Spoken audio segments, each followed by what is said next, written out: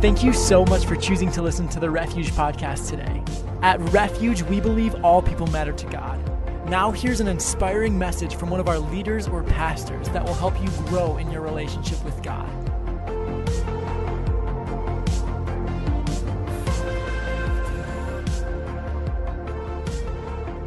So what I want to do is go to the first verse, Romans 12:2, and this is kind of our main verse for this series.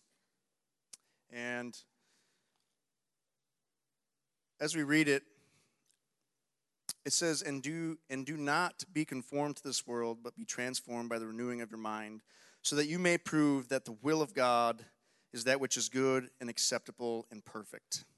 Now, I want to take just a brief moment, and I want to look at this conformity word, what it means to be conformed to the world around us, what it means to have an understanding of what the world tells us, who we are, what our identity is, what our beliefs are. Everyone here is alive and well as far as I can tell. So that means each one of you were born at some point. Each one of you has gone through a series of years of growing. And I can tell you, without even knowing you, that you grew up a certain way. That the certain way that you grew up with values, you grew up with morals. And maybe they weren't good, maybe they were bad. But you grew up in a way that you had beliefs. You had a belief system that puts you into the reality of who you were. That no matter what happened, if your reality was abuse, that was where you were comfortable. If your reality was drinking, that was where you were comfortable because you saw it modeled to you by your parents. If your reality was working all the time, having a good work ethic, that was your comfort zone. When you get into stress, that's what you return to. When you're having a hard time, that's where you go to because that's your reality. That's your comfort. That's what is home to you. Being conformed is more than just what the world tells us our identity should be, but it's the false truths that you've listened to your whole life. It's the false reality that this world has portrayed, not even just through the people around you and your friends right now, but from the very way you grew up, from the very things you encountered when you were young. Whether it was being abused by anger, maybe being abused by emotional distress, maybe it was a divorce that happened early in your life, but it defined who you were. It started to give you an identity that wasn't really your identity. It became something that you started to have and use as a crutch. And you started to walk on it. And it was where your comfortability was at, right? It's broken. A lot of us, a brokenness is where we're comfortable. If this thing isn't broken, I don't understand why it's working. If this thing isn't broken, why are things going so good for me? Every time something's going good for me, it's falling apart. So we sit with an expectation of stuff to start falling apart. We sit with an expectation to start seeing our identity. And when our identity doesn't come to truth, we break it ourselves. Because if it's not broken, we're not comfortable. If you're in a place like that today, I got good news. There is help. And his name is Jesus. Let's pray. Dear Heavenly Father, Lord, I just thank you for your goodness. I thank you for the blood that was shed upon the cross. I thank you for every hardship you endured. Lord, that the reason you couldn't carry that cross up that hill, Father God, the Lord sent you another person to carry the cross because you were trying to drag every sin, every guilt, every shame up that hill to hang on that cross so that it would be done for once and for all. And for that we thank you this morning. For that we give you glory. For that we give you praise. For that we give you honor in this place, Father God. Lord, move in this house today. Fall afresh upon us today that you would be glorified, that your word would be known. And Lord, that our eyes would be open, not that we would see naturally, but that we would be able to see what you have for us. In Jesus' name, and they all said, amen. Being conformed to the world is more than what we see around us right now, but it's really a set of values that's inside of us. We're going to talk about culture shock again today. That's our series. And I wanted to take a little different look at what culture shock is. And the only thing I did was I defined the two words separately. So culture is the attitudes and behavior characteristics of a particular social group. Shock is a sudden, upsetting, or surprising event or experience. So when you're used to something, when you're comfortable in your reality and your identity of who you are, when you're used to brokenness, and you come into a situation where you're being treated right, where everything's going well, where everything's going the way you need it to go, you're in shock.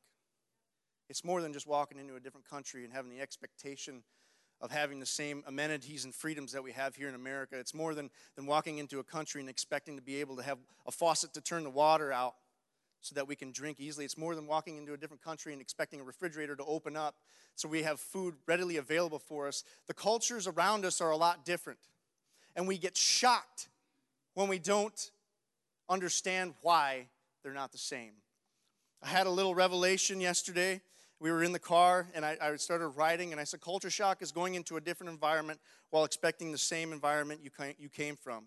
Trying to operate in old ways and traditions in a new or different place. Your world is turned upside down, and we don't know what to do. We're shocked. We're taken back. We're set in a new place. Today we're going to talk a little bit about Paul, who was first named Saul. And I want to introduce Paul to you, or Saul. We're going to talk about him as Saul at first, and we'll get into the Paul portion later. But Saul was a man who grew up with an identity. And in Philippians 3, verses 5 through 7, we see what his identity was. He says, circumcised the 8th day, of the nation of Israel, of the tribe of Benjamin, Hebrew of Hebrews, as to the law a Pharisee, as to zeal a persecutor of the church, as to the righteousness which is in the law, found blameless. This was Paul's identity. Doesn't sound like a bad identity, does it? He grew up with the law. He was a Hebrew of Hebrews. He grew up from the tribe of Benjamin. He was an Israelite to the very bone of his body. He was everything God had called him to be because the Israelites were God's chosen people. He was everything that God wanted to see according to his law. He says, according to the law, found blameless to the law. The law is the 10 Commandments. Found blameless to the law in his eyes, in the eyes of those around him. But now we see Jesus comes on the scene in the Gospels, and he starts to look at the law a little differently. And he says, if you had the thought of adultery, you're an adulterer. If you had the thought of murder, you're a murderer. If you had the thought of lying, you're a liar. If you had the thought. Jesus brought a whole new realm to the law. So now that Paul was found once blameless to the law, now in his mind he's seeing the very fact that he's a sinner just like everyone else. And in this particular passage, Paul is saying that if anybody has a right to boast, it is me. Because I am bone of bone. I am an Israelite. I am, according to the law, blameless. I am everything God has called us to be according to the law. But Jesus came and said different. This is an identity that Paul has brought on in his life. And Saul is a radicalist. He lives radically for what he believes in. I don't know about you, but I feel like sometimes we live so radically for what we believe in that we don't want to separate ourselves to believe in something other than what we grew up as. We live so radically for brokenness, it's what we choose to find in every relationship. We live so radically for the bottom of a bottle, it's what we do every Friday, Saturday, Sunday night. Maybe every night there's a football game. We live so radically for pornography that every night we sit down by the computer, turn it on, and try and find something new and crazy to just arouse our senses. We live so radically for things today. We live so radically to have an understanding of what our parents did, that that's what we are going to do. That's where our comfort lies. And we're blinded to the fact that that is not what God has called us to. Our identity is now found in those things that we grew up to be. Paul was a radicalist. He lived radically as a Hebrew. He lived radically as a Pharisee. And the first time we see Saul, I keep saying Paul, it's Saul. Saul is Paul, Paul is Saul, Saul is Paul. But we'll get this, all right? Saul lived so radically for his life according to the law that he starts persecuting Christians because they said this guy Jesus was the Messiah. And according to the scriptures, they said the Messiah was going to come, and they said that Jesus was the Messiah. Jesus was nothing more than a regular man. And so often we're looking for something that is crazy, beyond what we can recognize. They were looking for the clouds to open up and for the Messiah and the Savior to come down and be reality to all of them, that it would be simple to recognize. When the Israelites were in the forest, Moses said that God is going to give us bread. They were looking for a nice loaf of Sara Lee to come down, all packaged up, ready to go. And all they got was this funky dew on the ground, and they said, manna. Manna in Hebrew means, what is it? What is it? I don't even know what it is. You telling me this stuff is edible? Comes every morning. It was bread. It was the bread of God. It wasn't what they expected. The Messiah wasn't what they expected. It wasn't what he expected.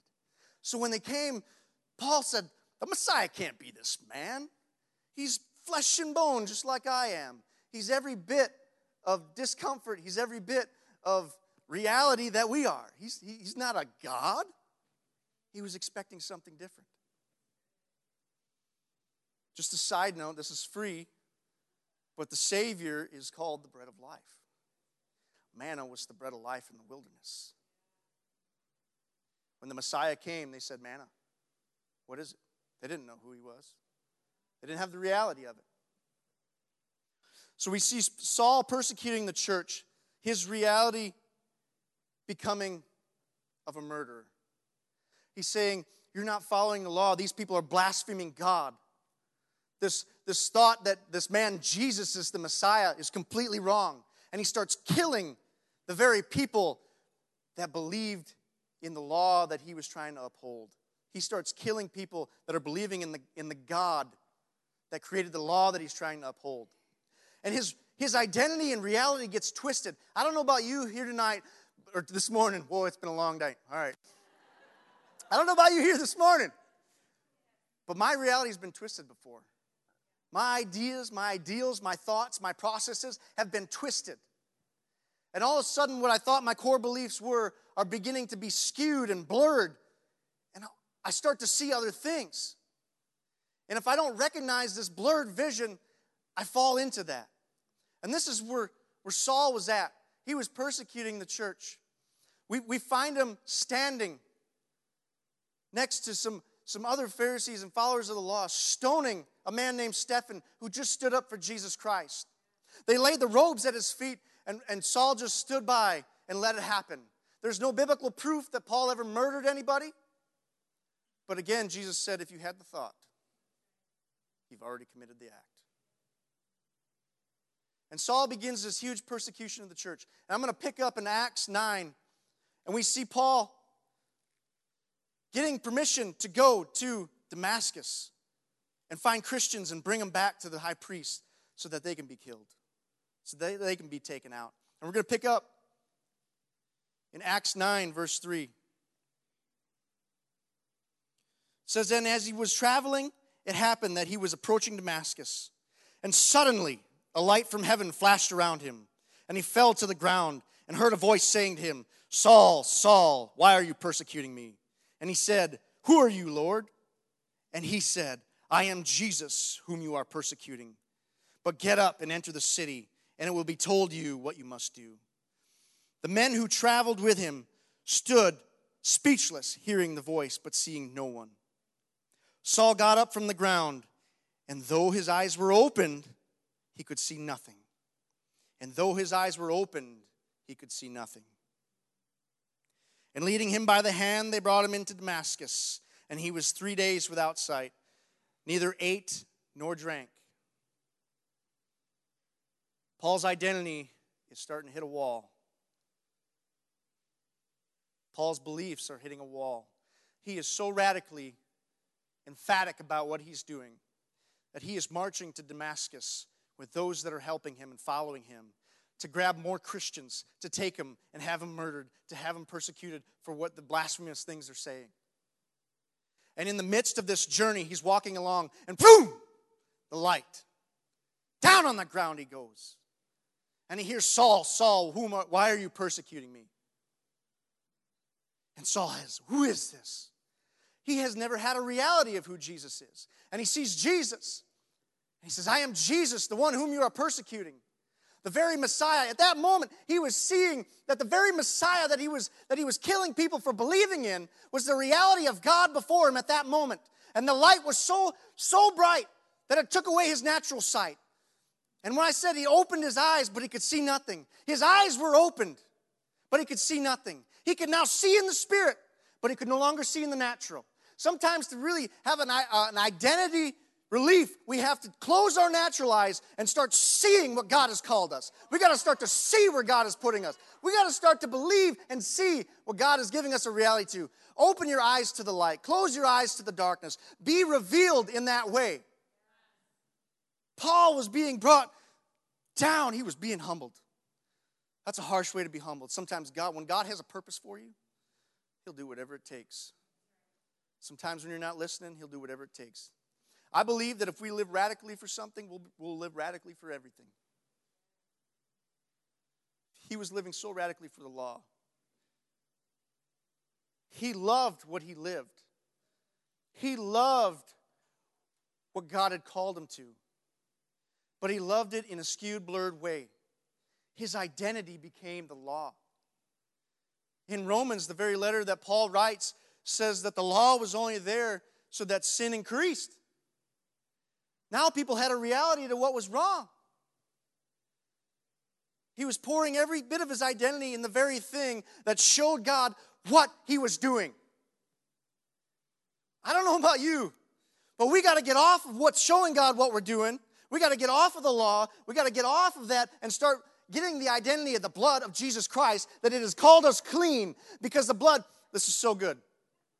So in the tabernacle, so the high priest would come into the tabernacle once a year. He would take the blood of the lamb, and he put the blood of the lamb on the mercy seat. The mercy seat is the cover of the Ark of the Covenant that they created to put in the Holy of Holies of the tabernacle. There's 3 areas of the tabernacle. I'm going to go through this quick because I don't have a lot of time.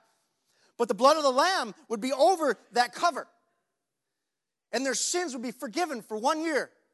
See, the power of the blood of the lamb was just an animal. It was a pure lamb. It was the power of that pure animal that covered their sins for 1 year. But that power ran out. Now we see the same high priest marching up the hill with a guy carrying a cross, the one that he was going to be nailed to. Every bit of blood has already flown out of him. And he is going to die because on his death, he walks into the Holy of Holies, puts his blood on the altar, and says there's enough power for the rest of the lifetime of anybody. There is power in the blood. He takes it away. That's where our identity lies. Paul is getting an identity relief at this moment. He's being brought to a new reality. You don't have to murder people to follow God. You don't have to. You kill them with love. It's great. So good. Let's go to Acts 17, and we'll read down to 22.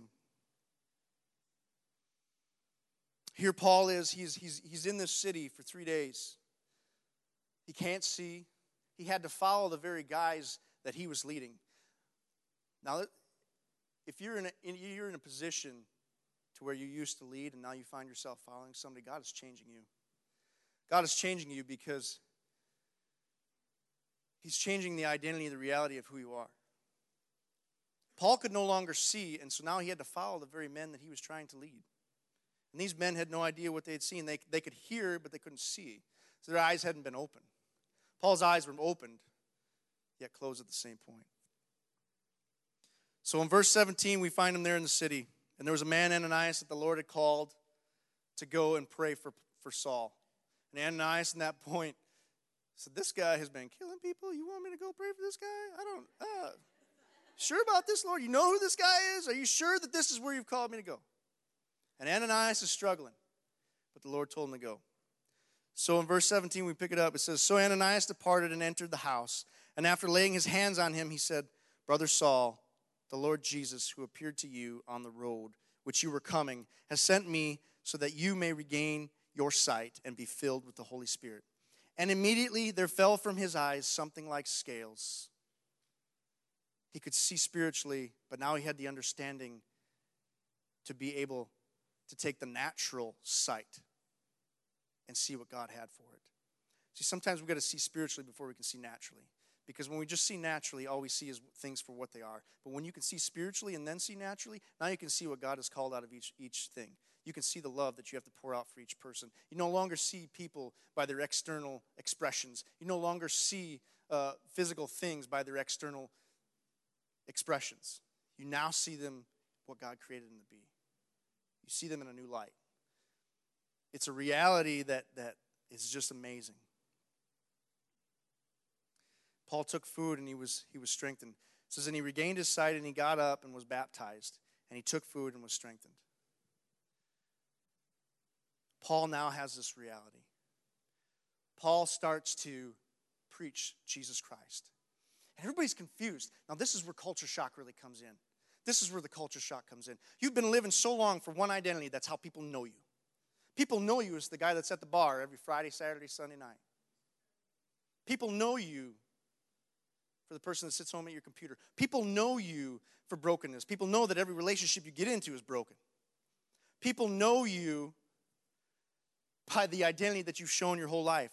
I can tell you a story. Like I'm a radical guy, if you couldn't tell already, but I live radically, not always for Christ. There was one point in my life that I lived radically to go out every night and party. When I was in college, I wanted to be the life of the party. I radically lived to be that expression because that's the way people knew me.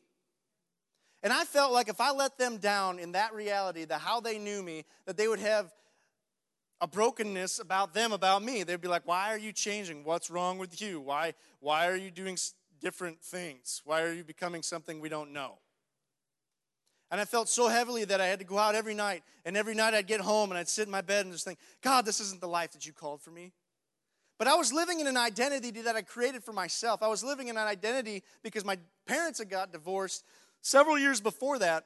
And I was living in hurt, I was living in brokenness, and I was living in the covering up of the pain. And I love this story of baptism. It brings me to tears because it's an identity crisis. We start finding ourselves in the identity of what's going on around us. We start finding ourselves in the identity of what our parents have done, what our friends have told us, what we've seen in high school, what we've seen in jobs. The people that we're working with are trying to identify who we are. Culture shock isn't about being what the culture tells you to be. Culture shock is about shocking the culture you're in. Taking it to another level. When you're so focused on the fact that you're ill, man, I'm sick right now. I'm sick. Oh, I'm just so sick. I can't seem to kick this flu. I've had it for 4 weeks now. I can't seem to kick it. Well, would you quit giving your identity to the flu and start giving your identity to Jesus Christ and the blood that's already taken you from it? You got to do that. He's the identity that you claim. I was on the treadmill the other night running. And I was trying to run at like a 6-degree incline at 7 miles an hour. And I'm not a good runner. I really suck at it. Maybe that was a bad choice of a word. I'm sorry for that. But I'm really a bad runner. And I'm running. And I'm trying to get to 1.5 miles trying to run up this incline. And my body is like, you are sore. Your legs hurt. You can't breathe. You got to stop or you're going to die. And all I could do was... Reality, right? Did I stop? I didn't stop. I can tell you something right now. This was a revelation to me. I said, my body is only telling me a condition, but the condition is not the reality. The reality is the identity of Jesus Christ, and Jesus Christ didn't tell me anything I couldn't do. He told me everything that I can do through his blood. And so I finished that 1.5 miles, and I went a lot farther than that. I think about athletes and how they push so hard. They take their bodies to a whole new level. But we got to think about it in the sin aspect as well. Our bodies are telling us, you need to do this because you got to satisfy this thing so it will go away. And when you satisfy that thing, it only goes away for a couple of minutes. But in that moment, you got to say, I do not identify with this sin. I do not identify with being taken to this. But I identify in Jesus Christ. And I don't have to do that because God took it. When the disciples said all things are possible through Christ Jesus, they said, if a rich man can't get into heaven, who can get into heaven? Jesus said, all things are possible through Jesus. Don't identify with a rich man. Identify with Jesus Christ. Identify with the blood. When you identify with the blood in Jesus Christ and what he did on the cross, anyone can get into heaven. You have to find your identity. Paul finds this identity and he's preaching so good that he's preaching all night long, and a man falls asleep in a window and he falls out falls dead on the ground. And in the middle of his preaching, he keeps on preaching, goes over, resurrects him from the dead, and preaches till morning. Now that's a preacher. I mean, he must have been boring. That's got to be why the guy fell asleep, but that's a preacher. He was so radical for what he believed in that he was being persecuted just as he was persecuting others. I want to read a scripture in here, and then I'm going to explain a little bit more about it. But it says, if I can find it. I don't know if I'll be able to find it. But anyway, the Lord told Ananias, he said, just as Paul persecuted others, so he is going to be persecuted for my name's sake. He was called. But Paul was being persecuted. The first time we see his persecution, his clothes are ripped off of him and Silas, and they're beaten with rods.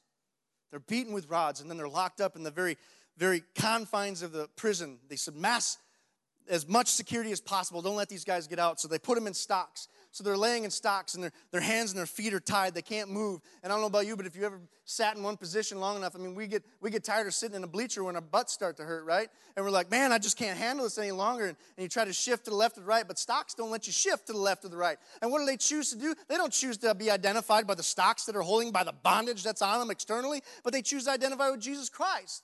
And they start worshiping. And an earthquake comes and breaks the chains of bondage that once held them. And they go out of the prison.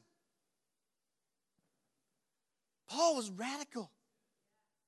He went after it.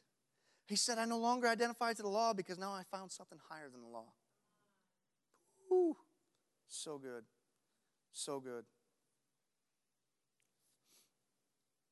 I want to share a little bit of something that I wrote a while ago. And I found it the other day. It was written in my Bible. So it says, Paul's bondage was the external light of what he was sharing. Though bound on the outside, he would never be bound on the inside. He was completely free regardless of any chains that were placed on him. His bondage was the external light of what he was sharing. Your bondage is the external light of Jesus Christ in you. You might not like the bondage. I'm sure Paul didn't like being in prison. But you know what? When Paul was in prison, he got the jailer saved. When he was in prison in Rome, he got the Romans saved. There was a lot of them too. He spent years in Rome writing letters to churches. But in between the writing of the letters, he was preaching to the people around him. And now the very guards that were holding him captivity, the very bondage that was holding, was starting to show the light into the very world that he was not able to walk any longer. That's amazing. He was shocking even the culture of the prison. He was shocking the culture of those that bound him. He was shocking the culture of those that held him down. Shock the culture of the people at your work. Shock the culture of the people in your family. Shock them. They might not react the way you want them to react. They might tell you how weird you are and how bonded you are. That Paul said all the time, I'm a bondslave of Christ. He no longer identified with even who he was. His name changed because he changed. We see it all over the Bible. It was Abram, and then Abraham. He changed. So he identified in a new place. He was radical for what he believed in. And he pushed to a new level. Let's go to 2 Corinthians 5:16 through 18.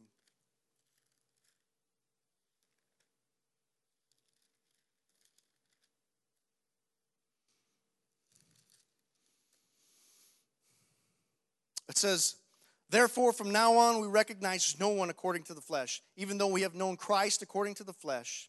Yet now we know him in this way no longer. Therefore, if anyone is in Christ, he is a new creature. The old things passed away. Behold, new things have come. Now all things are from God, who reconciled us to himself through Christ and gave us the ministry of reconciliation. Being reconciled is nothing more than being brought together. It's a bringing together. Our sin separates us from Christ. Our sin puts a chasm between us and God. In the garden, when they sinned, there was no longer the reflection of who God really was. I feel like when God was walking around in the garden and he said, Adam, where are you? It wasn't the fact that God didn't know where Adam was. It's the fact that God could no longer see himself in Adam. He could no longer see the identity that he had created Adam to be.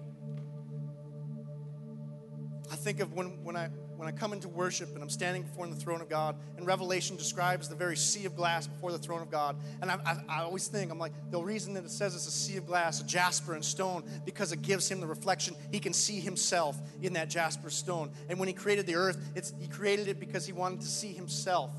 He created man in the likeness of his image because he wanted to see himself.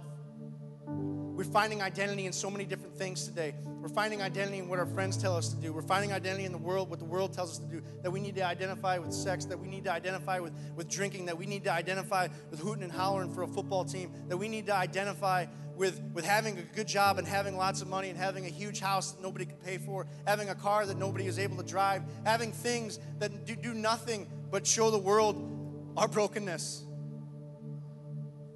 It's nothing but a mere cover-up of what you're trying to define yourself as. Because you know the identity that you've been living your whole life is not what you want.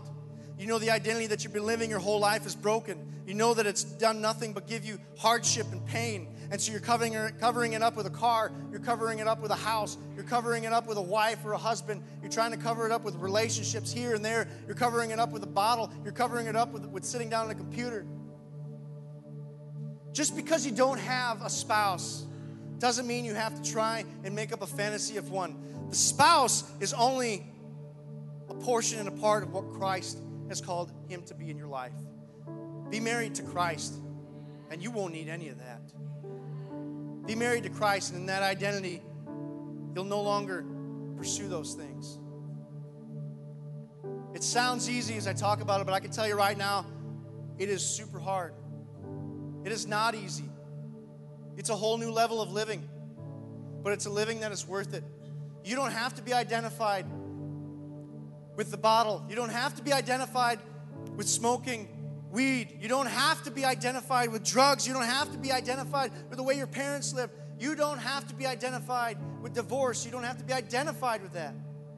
Live in a new identity. Be radical for what you believe in. You're radical for what you're believing in your very reality of yourself. You're radical for how your parents raised you. You're radical for brokenness. You're radical for drinking. You're radical for going out every night. You're radical for doing drugs. You're radical for doing it all. But when it comes to Jesus Christ, you've received him, and now you sit there and you just hold this thing that has the key to freedom in your whole life, and you sit there and you just cuddle it, and you say, oh, sweet Jesus, you're so good to me, and you gave me a new identity, and I don't do those things all the time anymore. But why don't you just start being radical for what God has called you to be, your identity?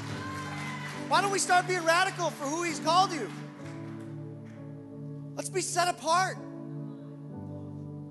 In verse 16, it said, therefore, from now on, we recognize no one according to the flesh. We knew Jesus according to the flesh, but when he went on that cross and died, that was it. He is now God forever. When we receive Christ Jesus, it says that we become like Christ. We went to the cross, we died, we become new creation. In verse 17, it says that all things have passed away. Behold, all things become new. We are new. Live like you're new. If you ever get a chance to take out a new car, you know that you're just gonna go and test drive. I mean, you're not nice to that car, right? You kind of drive a little radically, don't you? You take that thing out and you're like, well, what can this thing do? We're just gonna return it in a couple minutes, you know? Christ has given us the power to live in that way. And I want to challenge you here tonight, if you're identifying with anything but Jesus Christ, if you're having hardship, if you're in an area right now that you just feel like every day is the same. Every day is the same broken record. It's over and over again. Every relationship ends the same way. Every thought ends the same way. Every night ends the same way. I can't seem to get out of this rut. I'm going to tell you right now that in this place right now, you have to get up, stand up, and you have to say, that's not my identity anymore. Jesus Christ is now my identity. How can I do that, you say? Well, all I can tell you right now is the Bible says that if you confess your sins before him and accept him and believe that he died on the cross and gave you a new identity, brought you from the hell that you knew and made you anew, you can have him. It's as simple as that. There is no sin that will separate you from God. There is no thing that can separate you from God. Why? Because those things don't identify you when you receive Christ. When you receive Christ and believe that he died on the cross, that his blood was shed, that it covered the mercy seat, that the power is everlasting, eternal, it will never fade, it never goes away. Your identity is the blood. You're made new. You don't have to live the way you're living. You don't have to accept brokenness.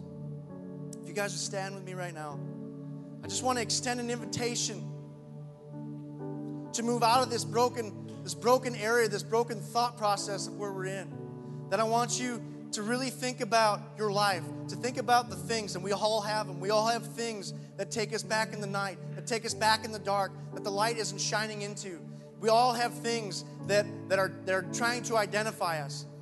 And if you've never received Christ right now, I want you to start thinking about what your new life would look like in the blood of Jesus if you didn't have to identify with those things that you've been identifying with your whole life.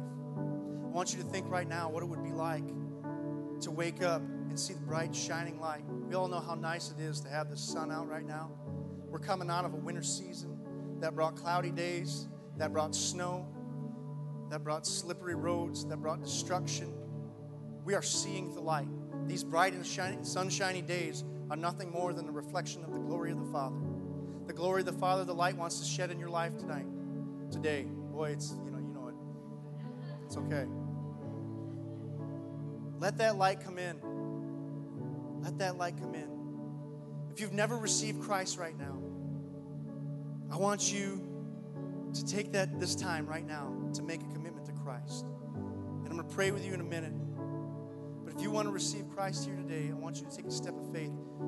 With all eyes closed, heads bowed, I want you to raise your hand.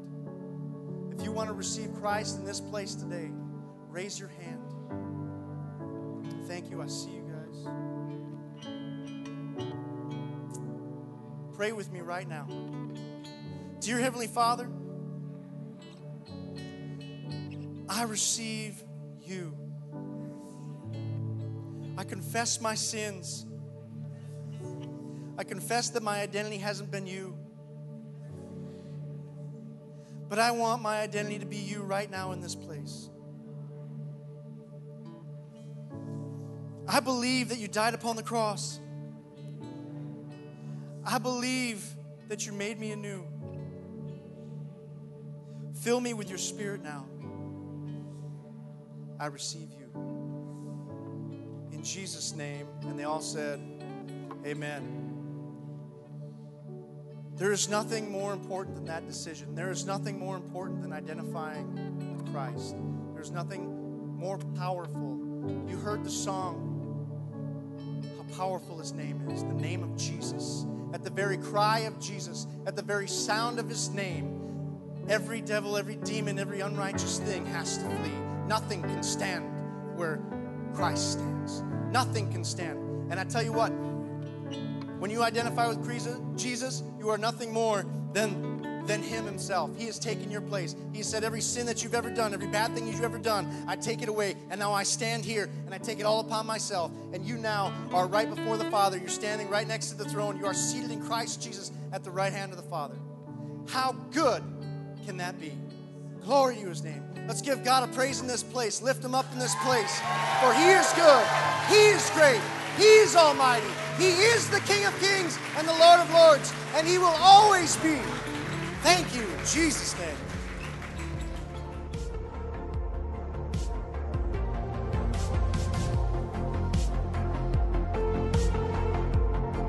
Thank you so much for listening to the Refuge Podcast. To find out more information about who we are and to listen to more inspirational messages, you can visit us online at wearerefuge.net.